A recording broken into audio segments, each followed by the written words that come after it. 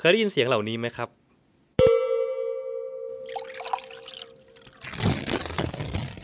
มีผู้กำกับคนหนึ่งที่ใช้เทคนิคเหล่านี้ในโลกภาพยนตร์เพราะอะไรทำไมหนังของควินติน ตารันติโนถึงได้ถ่ายฉากอาหารออกมาได้น่ากินขนาดนี้เขาจะเช็คเอพิโซดนี้มีคำตอบครับเขาจะเช็คควินติน ตารันติโนกับพลังของอาหารที่ถูกใช้ในภาพยนตร์จนคนไม่ลืมเมื่อพูดถึงควินติน ตารันติโนนะครับแน่นอนว่าเราก็คงนึกถึงลายเส้นการทำหนังของเขาไม่ว่าจะเป็นเทคนิคการเล่าเรื่องมุมกล้องจังหวะจากโคหรือว่าจะเป็นไดอะล็อกที่เขียนออกมาได้ไม่เหมือนใครแต่ว่านอกจากองค์ประกอบเหล่านั้นแล้วเนี่ยยังมีอีกหนึ่งอย่างที่ควินตินเนี่ยใช้มันได้อย่างชาญฉลาดมากๆซึ่งก็คือพลังของอาหารครับและในCulture Check เอพิโซดนี้ครับเราจะหยิบอาหาร3เมนูจากภาพยนตร์3เรื่องของควินติน ตารันติโนที่ได้ถูกนำเสนอออกมาอย่างน่าสนใจที่สุดและหาคำตอบกันว่าทำไมถึงเป็นเช่นนั้นครับในหนังเรื่อง Inglorious Basterds นะครับฉากที่โชชาน่าเนี่ยได้มากินข้าวกับฮันซันดานายพลที่เคยเกือบจะฆ่าเธอในตอนที่เธอยังเป็นเด็กเนี่ยถือเป็นฉากที่กดดันอย่างมากๆเลยนะครับแต่ในขณะที่ความกดดันเนี่ยคืบคลานอยู่เต็มหน้าจอเควินตินก็ได้ใส่ความยั่วยวนของสเตอร์เดอร์วิปครีมเนี่ยมาตัดรสให้ผู้ชมซึ่งการที่มีสเตอร์เดอร์วิปครีมนะครับมาเสิร์ฟบนโต๊ะถือเป็นเรื่องปกตินะครับแต่ว่าเควินตินยกระดับให้ฉากนี้ไม่ปกติในฉากนั้นเนี่ยเราจะได้เห็นช็อต close up แล้วก็ sound effect แบบเน้นๆตั้งแต่บริกรเนี่ยนำเอาสตูดิโอมาเสิร์ฟบนโต๊ะก่อนที่จะเอาครีมเนี่ยมาปาดบนสตูดิโอถึงตอนที่ฮันซันดาแล้วก็โชชาน่านะครับค่อยๆตัดสตูดิโอวิปครีมเนี่ยเข้าปากโดยเควินตินนะครับเคยให้สัมภาษณ์ไว้ว่าสิ่งที่เขาโฟกัสในฉากนั้นเนี่ยไม่ได้มีแค่ว่าความกดดันระหว่างโชชาน่ากับฮันซันดาแต่เป็นความน่ากินของสตูดิโอวิปครีมด้วยเมนูที่2 Big Kahuna Burger จาก Pulp Fiction Big Kahuna Burger นะครับเป็นแบรนด์สมมุติที่อยู่ในหนังเรื่อง Pulp Fiction ซึ่งเป็นเบอร์เกอร์ฮาวายที่เขาว่ากันว่าอร่อยมากๆแต่ที่เราหยิบเมนูนี้มาพูดถึงในวันนี้อาจจะไม่ได้เน้นไปที่ความน่าอร่อยของมันเท่าไหร่แต่จะเน้นไปที่ความที่เควินตินเนี่ยใช้เบอร์เกอร์ชิ้นนี้เป็นเครื่องมือในการช่วยเล่าเรื่องในหนังของเขาครับ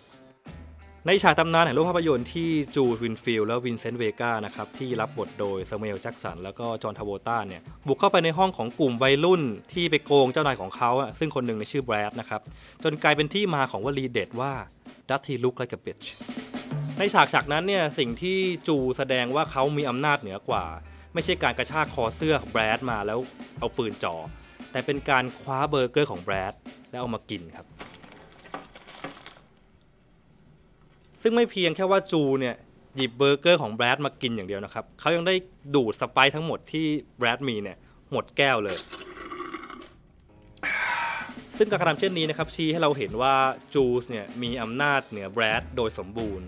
เราจะเห็นสิ่งนี้ได้ก่อนที่เขาจะควักปืนมาขู่ซะด้วยซ้ำนะครับซึ่งการที่จะชี้ให้เห็นว่าคนคนหนึ่งมีอำนาจเหนือคนคนหนึ่งเนี่ยมันอาจจะมีหลายวิธีไม่ว่าจะเป็นอาวุธร่างกายที่กำยำหรือพละกำลังนะครับแต่เควินติน ตารันติโนครับเลือกที่จะใช้อาหารในการนำเสนอสิ่งนั้นเมนูที่3 นาโชสจาก Death Proof แม้ว่าจะปรากฏมาแค่30วินาทีนะครับแต่ผมเชื่อว่าใครที่เคยดู Death Proof มาก่อนเนี่ยน่าจะมีความรู้สึกในแบบเดียวกันก็คือว่านาโชสจานที่สตันท์แมนไมค์กำลังเขมือบอยู่เนี่ย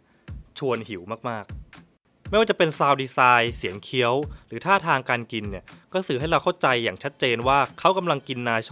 จานนั้นอย่างหิวโหยและอร่อย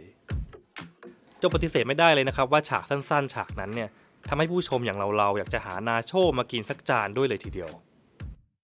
และแม้ว่าจะเป็นฉากสั้นๆนะครับแต่เควินติน ตารันติโนเนี่ยก็ได้ระบุไว้อย่างละเอียดในบทว่าสตันท์แมนไมค์เนี่ยกำลังกินนาโชจานนั้นอย่างไร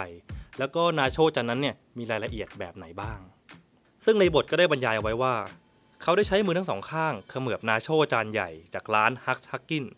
ซึ่งเป็นนาโชพิเศษเพิ่มซาวครีมเพิ่มซอสเกโซเพิ่มซอสเอนชิลาดาเพิ่มซอสพริกและปิดด้วยชีสเยิ้มๆบางคนถึงก็บอกว่าอ่านบทนี้แล้วเนี่ยเหมือนกำลังดูสูตรทำอาหารอยู่เลยทีเดียวและนี่นะครับคือตัวอย่างว่าเควินตินใส่ใจรายละเอียดในบทของเขามากแค่ไหน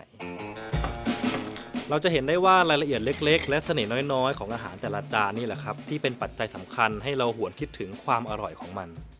ทั้ง3เมนูที่ผมนำเสนอในวันนี้นะครับเป็นเพียงแค่ส่วนน้อยเท่านั้นนะครับซึ่งถ้าหากมีอาหารจานไหนในหนังเรื่องใดที่คุณคิดว่าสนใจแล้วก็น่ากินเหมือนกันเนี่ยสามารถคอมเมนต์บอกกันได้ครับและนี่คือเรื่องราวของควินติน ทารันติโนนะครับกับการใช้พลังของอาหารในโลกภาพยนตร์กับการใส่เทคนิค ASMR เนี่ยเข้าไปในหนังของตัวเอง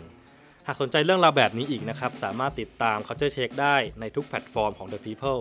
สำหรับวันนี้สวัสดีครับ